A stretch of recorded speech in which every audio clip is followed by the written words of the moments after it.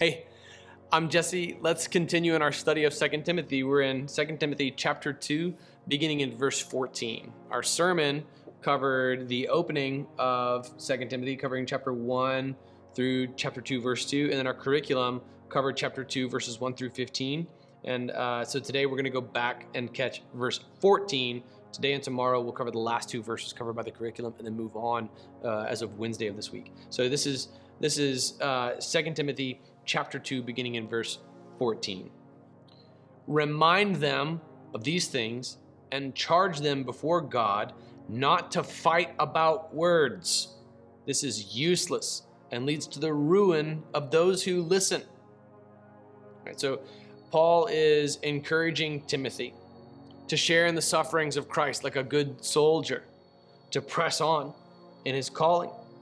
All right, he's personally suffering. You can hear the pain in Paul's letter, as this is his final word that he's written. He's writing from Mamertine prison in this pit in the middle of a circle of a room off the streets of Rome. Ultimately, historical tradition maintains that he would have his head cut off for the gospel, and he just seems to know that it's coming. Now, in verse 10, he says, "This is why I endure all things for the elect, so that they also may obtain salvation, which is in Christ Jesus with eternal glory." The saying is trustworthy, for if we died with him, we will also live with him. If we endure, we will also reign with him. If we deny him, he will also deny us. If we are faithless, he remains faithful, for he cannot deny himself. Remind them of these things. All right, so Paul is encouraging Timothy to remind the church of all these truths. We saw this in our curriculum. It's beautiful. It's a beautiful, beautiful promise. All right, if we die with him, we're also going to live with him. So Paul's maintaining his testimony in Mamertine prison. It's going to cost him his life, but he's going to live in Christ forevermore. If he endures, he's also going to reign with him. So you're going to endure pain. Continue suffering like a good soldier. If you deny him, he'll deny you. If you're faithless, he remains faithful. It's amazing. Like even if you act out of faith with God, if you doubt, if you struggle, if you fail, he remains faithful. It's incredible. It's incredible to behold. Remind the church of these things, Timothy. Charge them before God not to fight about words. So he's telling Timothy to tell the church, don't fight about stupid definitions of words. Don't get caught up in meaningless speculations. It's useless. He's telling Timothy to look at the church at Ephesus and say, I charge you before God not to fight about words, because it's useless and it leads to the ruin of those who listen. This word, what's being conveyed here is this ruin. It's used one other time in Scripture, and it's in 2 Peter chapter 2, verse 6. And in 2 Peter chapter 2, verse 6, what's being conveyed is like the false teachers whose destruction has long been looming over them and has not been sleeping. The word ruin, as it's translated in English, appears in the Greek only here in reference to Sodom and Gomorrah. It says, "For God did not spare the angels who sinned, but cast them into hell and delivered them in chains of utter darkness to be kept for judgment. And if he didn't spare the ancient world, but protected Noah, a preacher of righteousness, and 7 others when he brought the flood of the world on the ungodly. And if he reduced the cities of Sodom and Gomorrah to ashes and condemned them to extinction, making them an example of what is to come of the ungodly." And he goes on to say, and if he talk about Lot, that word that he used to describe the destruction of Sodom and Gomorrah is the same word that's used to describe those who get caught up in meaningless arguments. That's the same kind of ruin. It's useless to just fight about words. Watch for this. We talked about this in our previous devotion. Watch for this. Ideological wars are waged in the dictionary.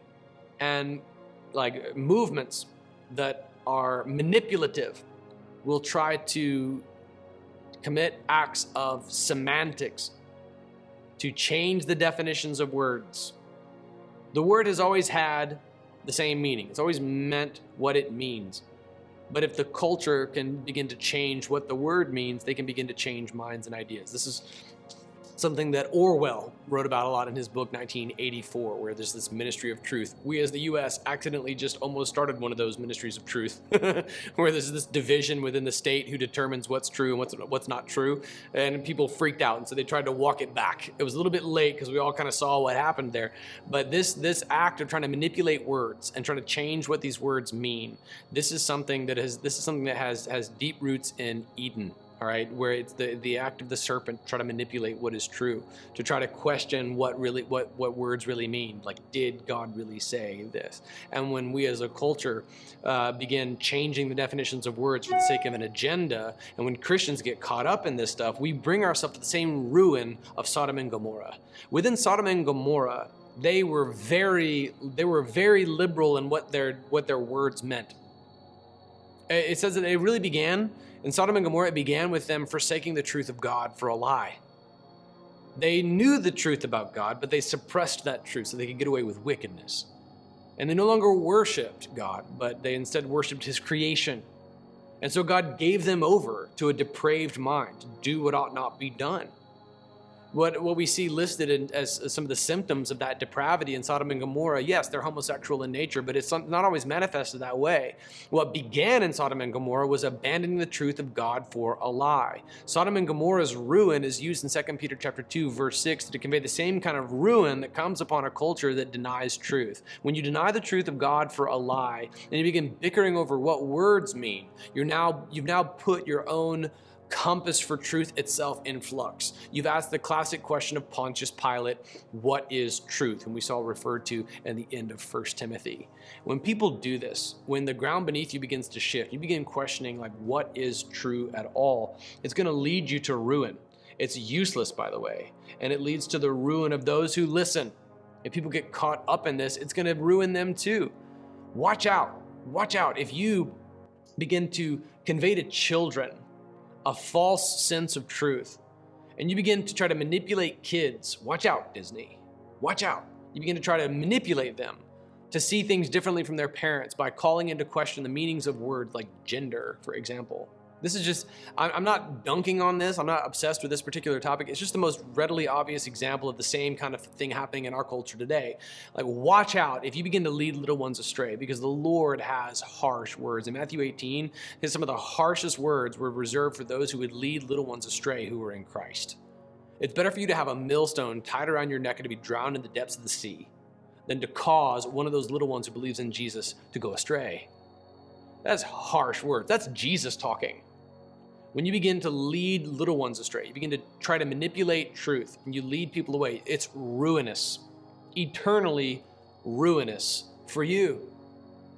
And if you get caught up in this debate, you get caught up in the debates of the meanings of words, and you begin to cause others to stumble too. It's ruinous for those who listen, he says in verse 14.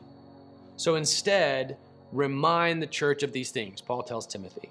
If we die with him, we'll live with him. If we endure, we'll also reign with him. When we're faithless, he's faithful. So don't get caught up in the war that's being waged within the dictionary and what words mean. Instead, focus on these things. Remind yourself of these things. If you die in Christ, you'll live with him forever. If you submit to him, you'll reign with him. If you deny him, he'll deny you. But the truth is, man, even when you're faithless, he remains faithful because you're in him and he cannot deny himself. When he looks at you, he sees himself. You are a co-heir with Christ. Remind the church of that truth because it lasts forever. Don't get caught up in the squabbling of a relative truth culture. Instead, remember these things because these things have been true since eternity past and they'll be true forevermore.